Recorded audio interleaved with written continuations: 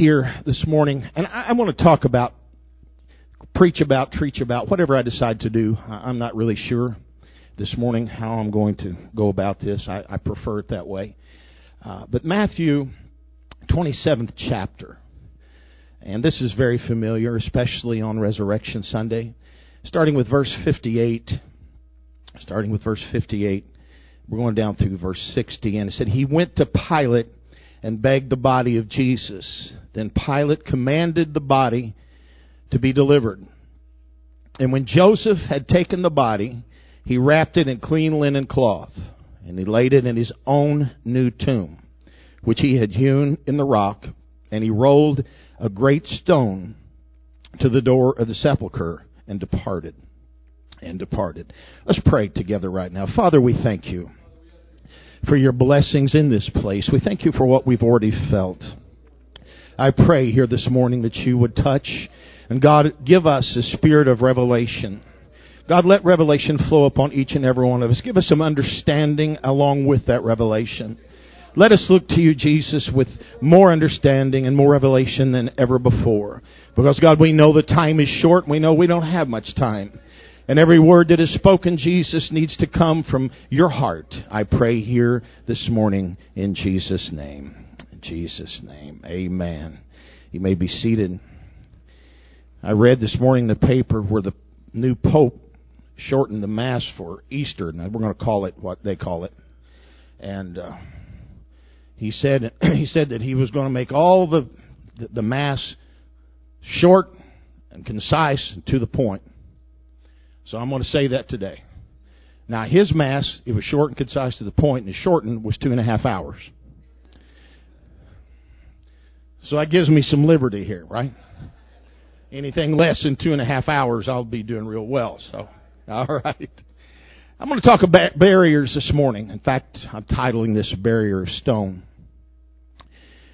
Barriers. I think we are all guilty of erecting barriers around our minds, around our hearts. We get hurt. We have someone who says something unkind, or even if not meant to be unkind, it still comes across that way. And we tend to immediately put up a barrier. And we don't want to get hurt again. So we erect a barrier. We put it around our minds and our hearts. It can be done in so many ways. It can be with someone hurting us. It can be. It can just be with a lot of things. We build barriers in our backyard sometimes to keep the neighbor from coming across. We build those little electric fences to keep their dogs from doing bad things in our yard.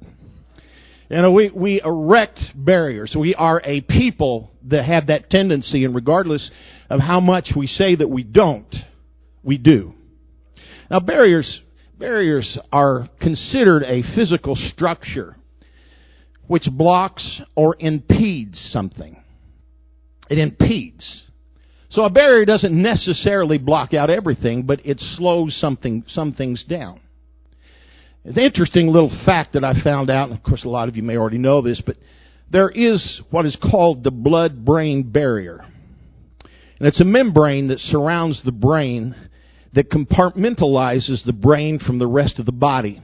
They first discovered this in the very late 1800s, and a doctor, injected dye into a person's body, and it covered every organ except the brain. And then they went right to the brain and injected dye, and the only place that it went was to the brain. So there is a barrier there, and it's interesting. I thought when I read that how it's so much in a spiritual sense we can understand some things just by what happens in the natural.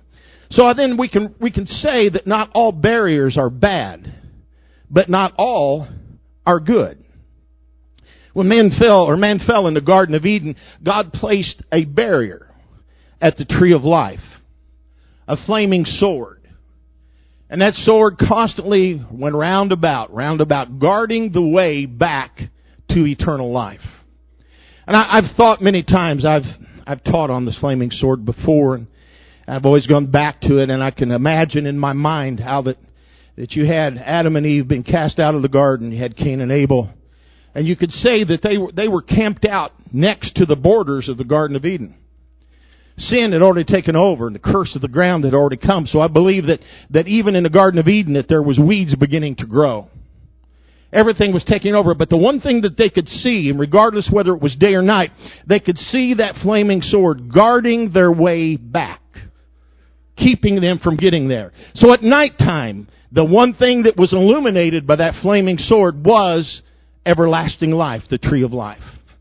And to see that and to know what you once had, and to see it illuminated day and night, and knowing that you're not going to be able to get back there.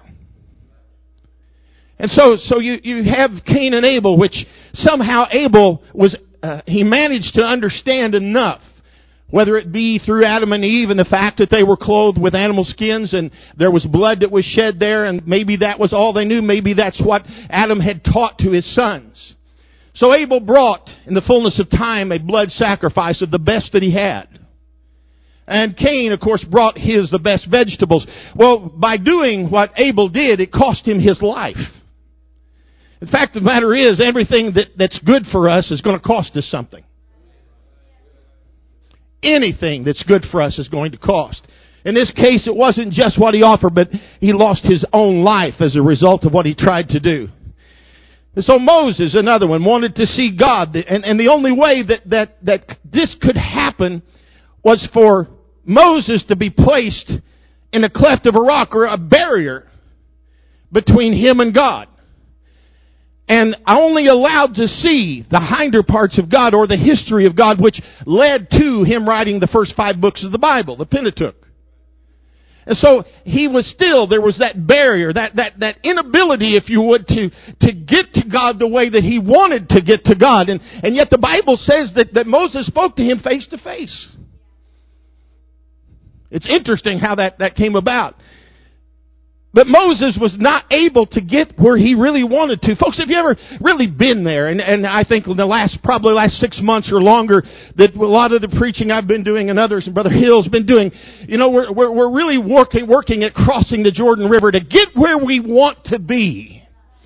To get where we want to be with God, to understand the promises of God better than we've ever understood the promises of God. Yet I look back at these men and some of the mistakes that was made and the desire in their hearts.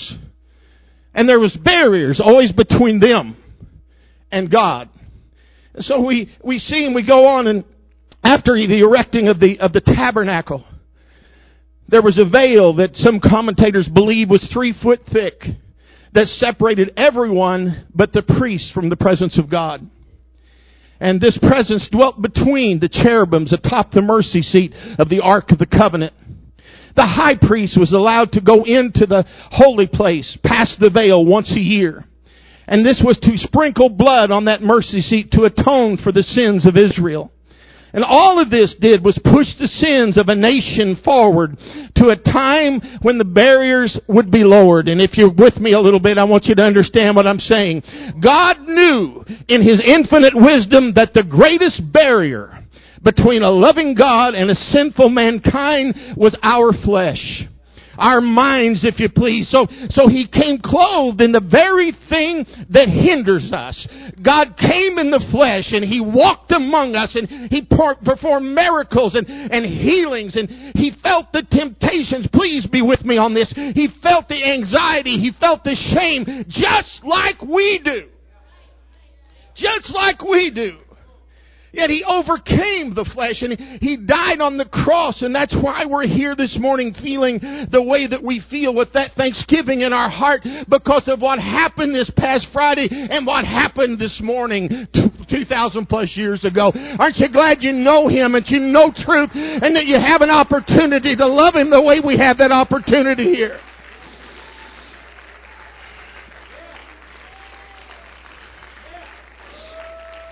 Praise God. You know, when He was on that cross, the one thing that hits me here, and always has, the flesh was torn on His side and outpoured blood and water. The flesh barrier was was pierced. And the same moment that flesh barrier was pierced, the veil in the temple was torn apart like it was a hidden hand or an unseen hand. And the thing is, he immediately tore the barrier down. Man could go to God, could go in His presence, and he knew that, but he still wants to break down or to conquer one more barrier, and that barrier is the blood-brain barrier. You see, most of us have this problem in our mind that doesn't allow the blood to flow freely that Jesus shed. We can't believe that we can be forgiven for things that we've done. And you see, it's not a heart issue, it's a mind issue. It's a mind issue. It's a brain that we need to get done and tear down this blood-brain barrier. You can be forgiven. God can work in your life. God can change you. Let's tear down this morning some of that blood-brain barrier.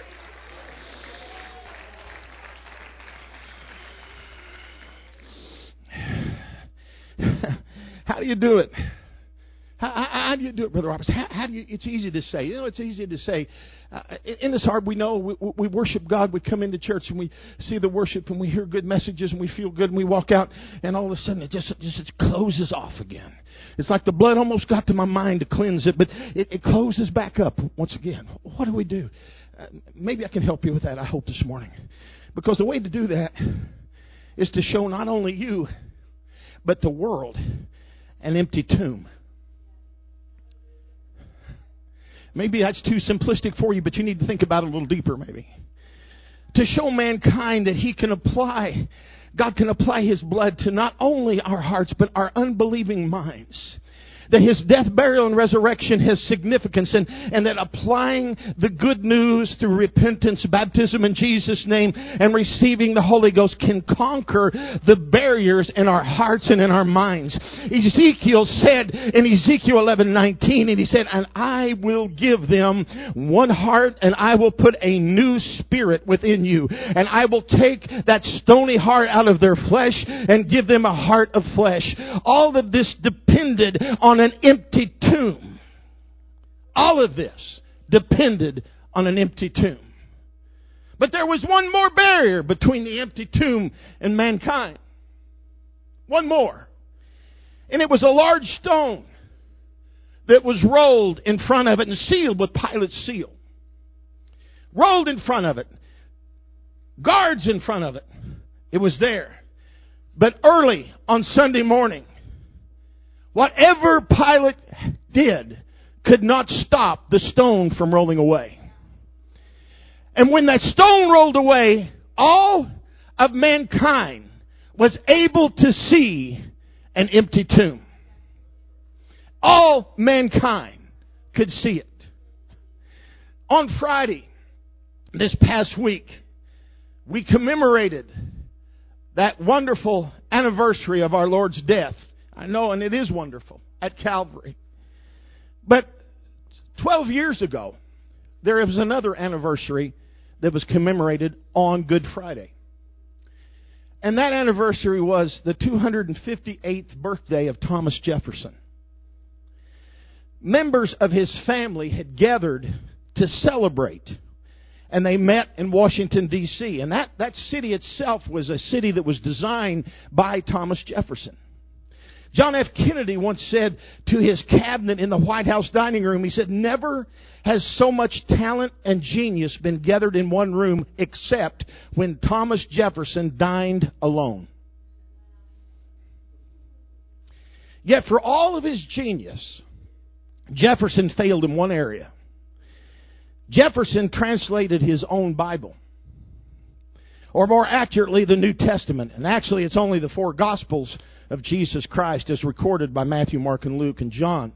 But still more to the point, it's only selected portions of the Gospel that he translated. Now, Jefferson edited the Gospels to suit his notions of Jesus. Gone is the account of our Lord's healing the blind, of His feeding the multitude, of His walking upon the water. Gone is the account of His raising the dead. And gone too is His resurrection. The U.S. Congress in the 18th century released a special edition of the so-called Jefferson Bible, and its closing words were the saddest that was ever penned. There laid they Jesus and rolled a great stone at the mouth of the sepulchre and departed. In his poem, simply called Easter, you want to read this to you. It's a Victorian poet. You'll have to listen carefully. His name was Arthur Hugh Clow, and he wrote it like this. He said, "What if the women ere the dawn was gray saw one or more great angels, as they say, angels or him himself, yet neither there nor then, nor afterward, nor elsewhere, nor at all? Hath he appeared to Peter or the 10, not save the thunderous terror in blind Saul? Save in after gospel and late creed, he's not risen indeed, Christ is not risen. Ashes to ashes, dust to dust, as of the unjust, also of the just. Yea, of what just one too. This is the one sad gospel that is true. Christ is not risen. Is he not risen, and shall we not rise? Oh, we unwise, what did we dream? What woke we to discover? Ye hills fall on us, and ye mountains cover. In darkness and great gloom come ere we thought of our day of doom. From the cursed world, which is one tomb, Christ is not risen. Eat, drink, and die, for we are men deceived. Of all the creatures under heaven wide cope, we are most hopeless who once most hope. We are most wretched that had most believed. Christ is not risen. Eat, drink, and play, and think this is bliss. There is no heaven but this. There is no hell save earth, which serves the purpose doubly well. Seeing it visits still with equalest apportionments of ill both good and bad alike, and brings to one same dust the unjust and the just with Christ who is not risen. Eat, drink, and die, for we are souls bereaved of all the creatures under the broad sky. We are most hopeless that had hope most high, and most believeless that had most believed. Ashes to ashes, dust to dust, as of the unjust also of the just.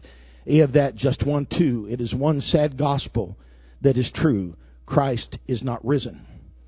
None other than the Apostle Paul cried out this in 1 Corinthians 15:14. "And if Christ be not risen, then our preaching is vain, and your faith is also vain." Vain. He said vain. Our preaching is vain. Our faith is vain if the stone hadn't been rolled away. I was watching the sun rise this morning. That's my common thing I do. Resurrection morning, I get up early enough, get out and watch the sun come up, and think about times past. Think about what God has done for me in my life, my family. It's a kind of a symbol, kind of a prayer, meditation thing that I do. And my mind also drifts back, and I remember the scripture and the story. And I imagine 4 women trudging toward her recently borrowed tomb. And in their arms, they carried spices with which to anoint the Lord's dead body. It's funny, I like Song of Solomon. I read it. It's poetic in so many ways. And it's hard for me to imagine that anointing the one who dwelt in the hills of frankincense and the mountains of myrrh.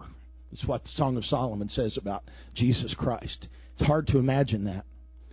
But here we see and hear Matthew say in those familiar words that send shivers down every believer's spine.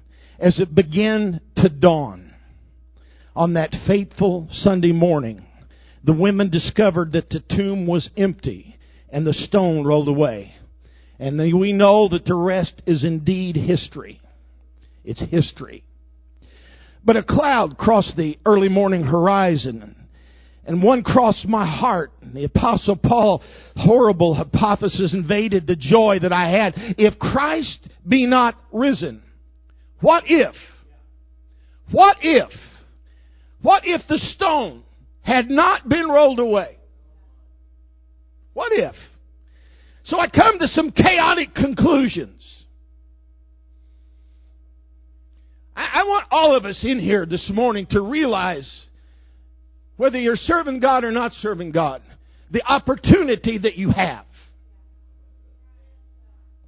Let's look at some of the chaotic conclusions. These things that would result. It would affect our governments. Isaiah said of Christ, the government shall be upon His shoulder, in Isaiah 9:6. If He had not risen, the governments of this world would lose all authority. Lawlessness would reign. If Christ had not risen, no rolling stone would dissolve the image that Daniel had of the nations to precipitate an everlasting kingdom of peace. Do you realize what it would affect our government? We can look at our government today. Actually, in the last several years, we can look at our government and see how things are beginning to deteriorate throughout our government. And it's working on all of us. I read something just... in fact, I'm going to get some copies of it. It's in Primus I get from Hillsdale College.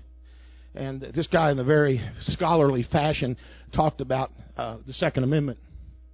But he made a statement about how our governments in the last few years are working towards collectivism. And being the fact is you do what's best for everybody. But he also said this. He said the framers of our Constitution looked at the man. It didn't look at a collective set. They knew that if men were allowed to be free, that it would affect everybody in a positive way.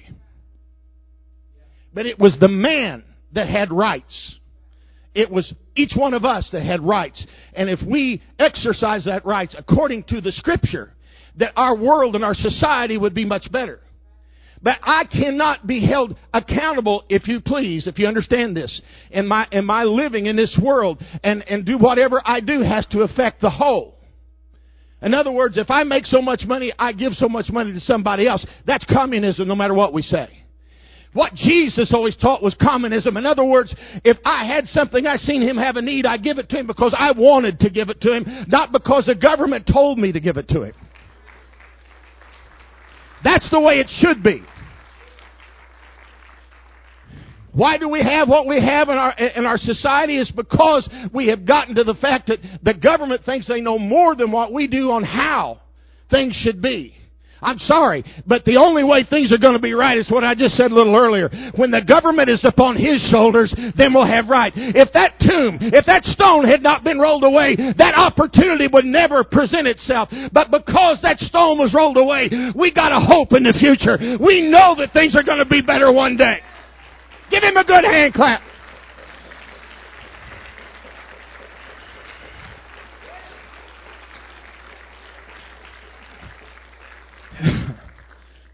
If the stone had not been rolled away, it would affect our calendar. Gone would be the mighty character that intervened in history. Gone is what we're going to call here this morning the colossal Christ who bridged the chasm between BC and AD. The year would not be 2013, reckoned from the supposed birth of Christ, but 2766, as reckoned from the birth of Romulus, the founder of Rome. That's how things would be. It would affect our citizenship. It was Christianity that pushed the envelope of discovery and expansion. If Christ was not risen, could it be that the new world would not be found, or at least not developed in its current form? We could still be groping in an old world of selfishness, blindness, and superstition. Again, we go back and we look and we can see how things could have been.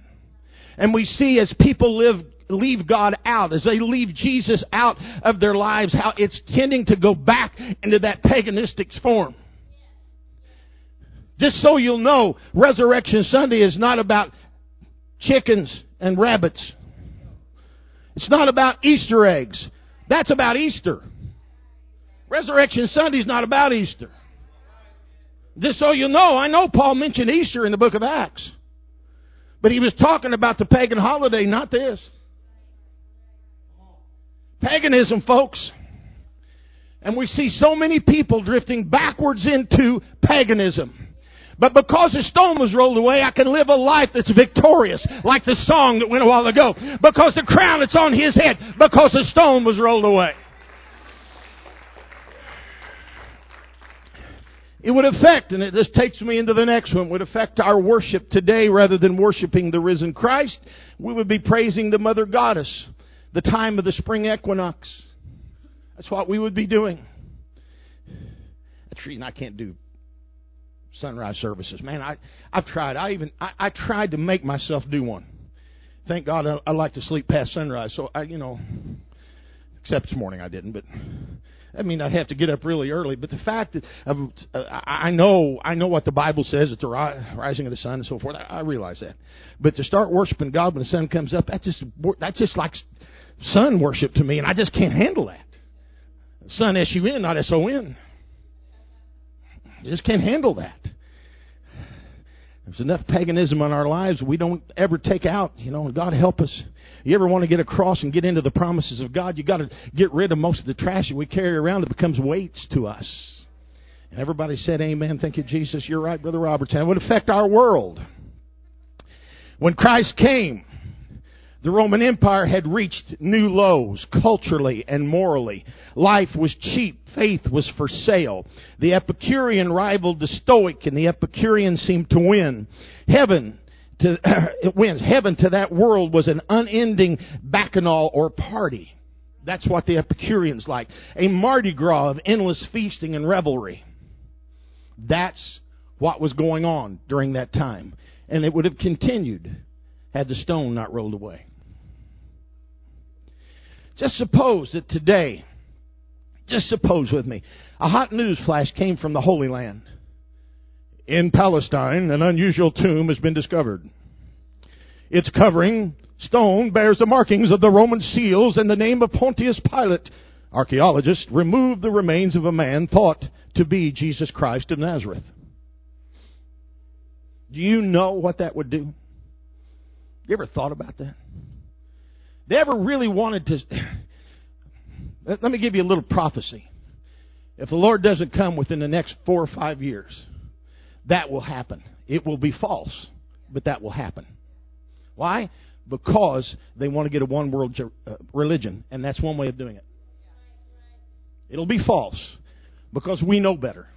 I know Jesus is alive, and no one could. They could take me to 100,000 tombs, but because of what He's done in my life, lets me know that He's alive. It lets me know that He's alive. Paul said it in simpler, more horrific words. He said, "If Christ be not risen." 7 ways that we lose if Jesus Christ didn't rise. If Jesus lost the battle with the grave yesterday, I can think of 7 ways we lose today. We lose the value of the gospel. Paul said, our preaching is useless. There is simply no good news, no gospel, if Jesus didn't come out of the grave. And in the first few chapters of Acts, this was a predominant theme. The early church relished the fact that Christ was alive. If there be no resurrection, we have nothing but bad news. If Christ be not risen, we have no good news. None. We lose our faith. If Christ didn't rise, Paul said that our preaching and your faith are also in vain. Like begets like. Like begets like. And useless preaching begets useless faith. Useless. Job's confidence was false when he cried out that in his flesh he would see God. Job 19:26. His trial was nothing more than a mockery, a meaningless, capricious flight of futility, useless, vain, empty, worthless, if Christ be not risen. If there's no resurrection, then the Hebrews' hall of faithful becomes a house of foolish in Hebrews 11. Believers of all ages have believed in nothing but a fairy tale if Christ be not risen. We lose our credibility. Paul said that he and the other apostles would be false witnesses.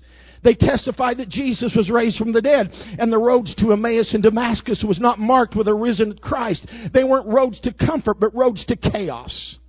The apostles were either helplessly deceived or hopelessly deceptive. They were either senseless or shysters, fools or scam artists. They have no credibility either way if Christ be not risen. We lose our fruit. Faith produces fruit. Without the resurrection, there's no joy, no power, no life. We're not joyful, living witnesses to a triumphant conclusion. There's no part 2 of the story. No happy ending. No living happily ever after. His story ended in an old tomb if Christ be not risen. And we lose our forgiveness. If the Lord's atoning blood was not accepted as the once and for all sacrifice for man's sin, then we have no forgiveness. He didn't rise and sprinkle sinless blood upon a heavenly altar, according to Hebrews 9:28, 10:22. There is no fount drawn from Emmanuel's veins, and our burdens haven't been rolled away. And those desiring to worship Jehovah are reduced to an Old Testament economy of endless sacrifices. We better buy goats and sheep and bullocks if Christ be not risen. Do you realize how horrible that would be? People that desiring God and having to go back to that Old Testament form. We lose our hope. Paul said those also who have fallen asleep in Christ are lost. It's over. It's finished. For most pagans, death is perceived as the end of all things. Christianity's changed all of that. It gave hope beyond the grave. Notice the difference between the funerals of a believer and an unbeliever. One has hope. The other only has wishful thinking. That's all they have. We don't sorrow as they sorrow. We don't weep as they weep. We don't grieve as they grieve. We know that death is only a brief separation, a momentary respite. And let me tell you something, friend. The more you live for God and the older you get, the more you understand it. It's just it's a momentary respite. When Jesus arose from the grave, He gave great hope to His followers that they too would rise in Romans 8 and 11. If Christ is not risen, we lose our purpose. Because I live, Jesus said, you shall live also. Abundant life and eternal life, gloriously worshiping Him through the ages. Yet, if He's earthbound, then we are also.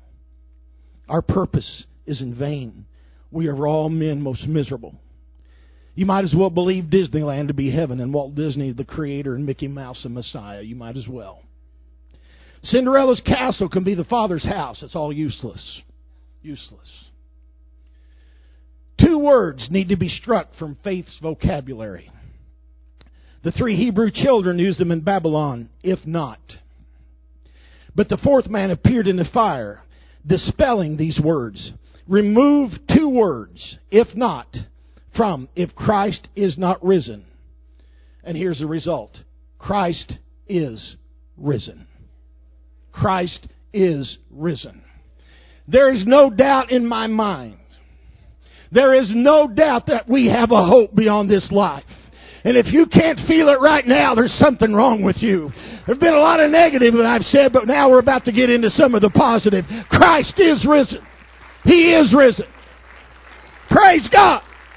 Praise God.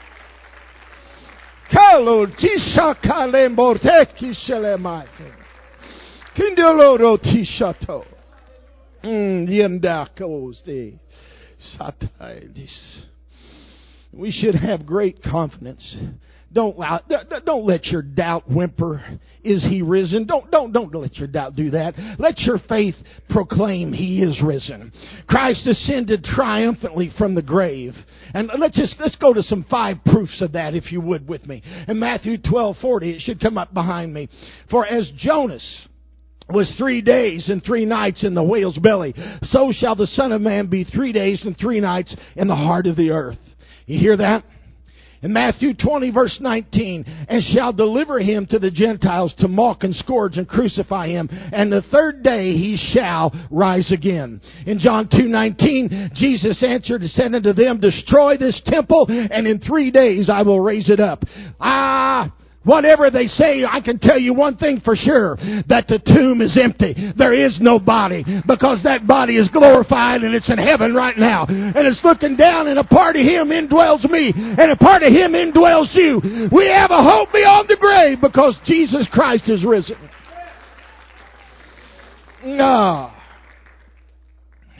His friends said it was empty. His enemies said it was empty. The stone, the seal, and the Roman guards precluded theft. The empty tomb is a testimony that Christ rose from the dead. Jesus rose, and you know what He said? He said this, I told you so. That's right, I told you so. Count the groups who saw the risen Christ. Some 14 different groups. Paul said that over 500 saw Him at once. 1 Corinthians 15 and 6. To make sure they weren't dreaming, He ate with them. And He allowed them to touch Him. He was making sure that there was enough witnesses to His resurrection that there would be no doubt. And you know, his appearance prompted Mary Magdalene to fall at his feet and cry Rabboni in John 20:16. It should prompt us to do likewise. Oh, it should prompt us to do likewise. Oh, folks, listen to me. I don't know how much further that you can really go in understanding if you can just experience it in your heart. If you can let all doubt, if you can just roll away and get rid of that blood barrier that's up here and allow the blood of Jesus Christ just to begin to form all over your mind and all over your heart. There's going to be no doubt in your mind. You don't have to whine. You don't have to whimper. You don't have to listen to the gainsayers outside of these doors. You don't have to listen to the doubters. You don't have to know any of that. You don't have to listen to family that's trying to make you doubt or somebody is trying to do something to hurt you or harm you. Jesus Christ is always beside you because He is risen, because the stone has been rolled away. And because that stone is rolled away, I stand before you right now and I am sanctified. I live for a holy God, and I've got hope beyond anything this world could ever offer. Why? Because the stone has been rolled away. Praise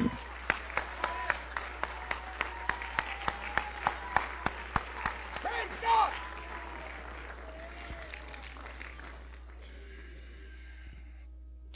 You know, those who saw Him acted on their belief.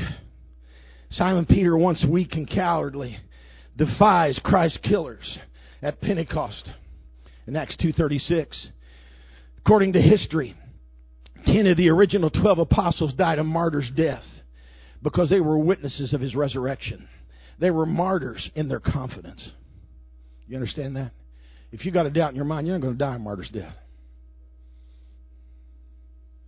They knew. They knew. And how many times has He maybe not appeared in a physical sense to you, but how many times have you heard His voice? How many times has He come to you in a dream? How many times have you been standing here in the midst of a worship service and you could feel His touch, you could feel His presence, you could hear His voice, you knew. You know, it's just like standing under a fountain when He just blesses and you just feel that cooling of His Spirit. It's almost like you're in a cocoon. How many times? How many times? The church is abiding proof that Jesus rose from the dead. Each immersion in water calling on the name of Jesus and each rising to walk in the newness of life prove that Jesus Christ is alive and He's well. And the hundreds of millions of people who have received the baptism of the Holy Ghost are witnesses of Christ's resurrection power. He makes old things new, and He brings life where there is death. He brings light into darkness. I want the musicians and the singers to come. So I'm closing out this morning.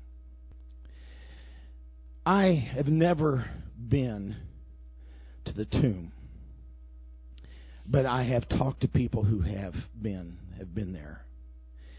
And they've all told me the same thing, that it's empty. It's all the same thing. And the stone has been rolled away. In fact, the stone has been rolled so far that no forensic specialist or archaeologist has been able to even locate it.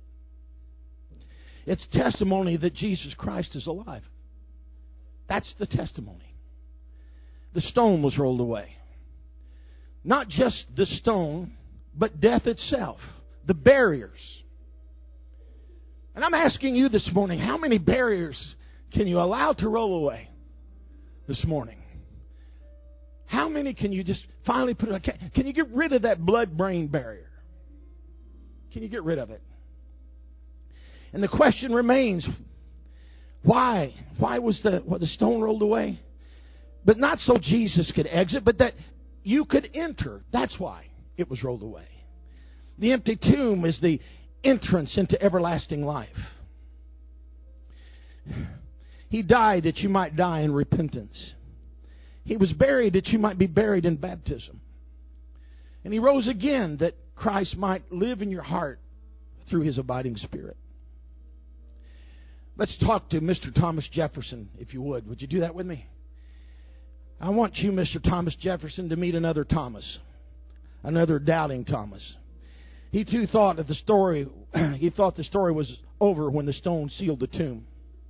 Yet he discovered that the story didn't end there. Now his faith caused him to shout, "My Lord and my God."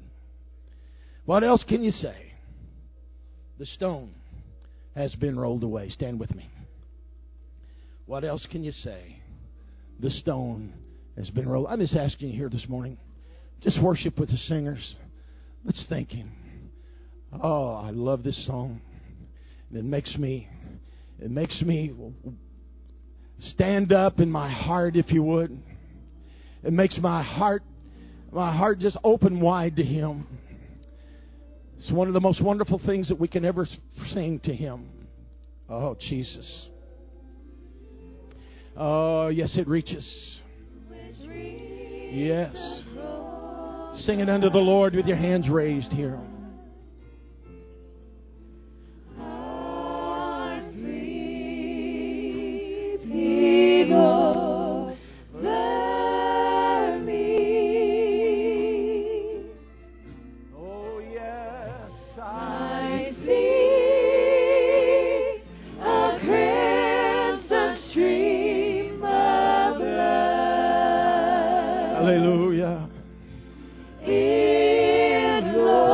Open for you if you want to come.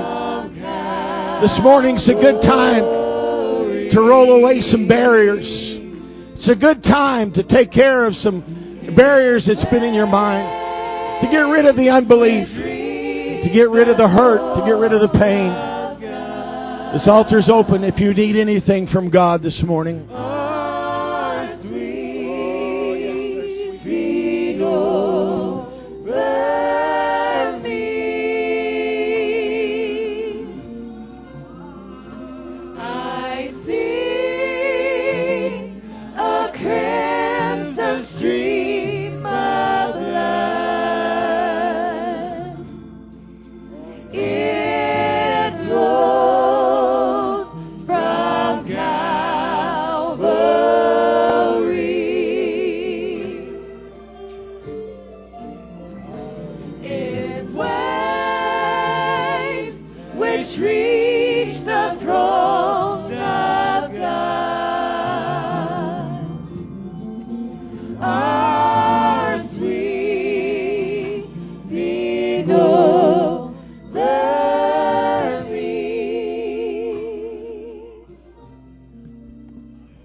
Think about it. I see a crimson stream of blood.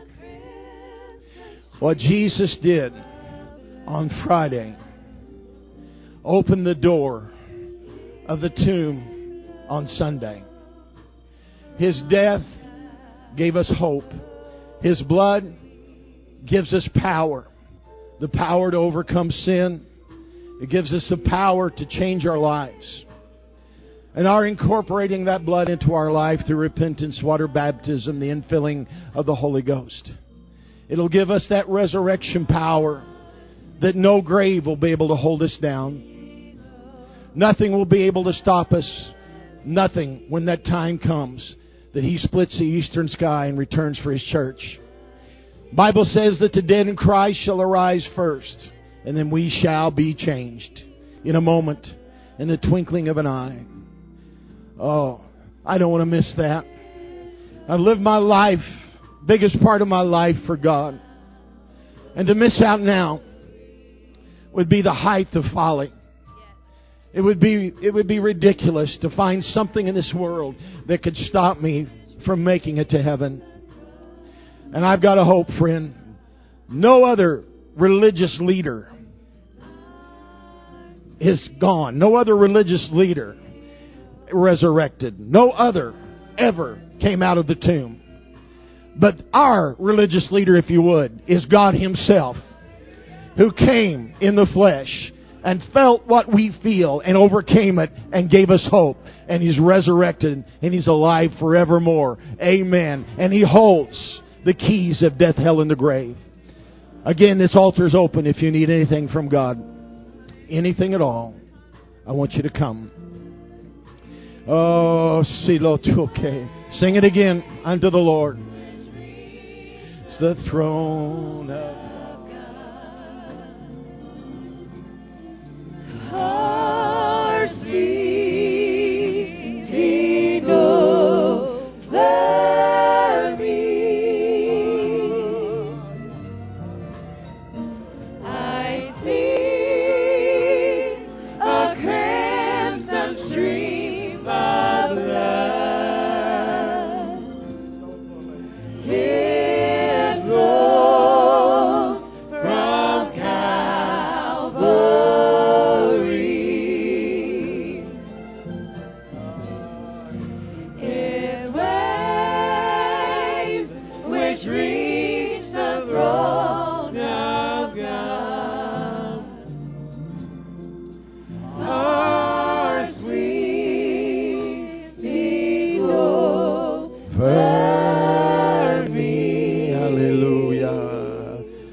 Thank you, Jesus. Thank you, Jesus. Let's give Him a good hand clap of praise.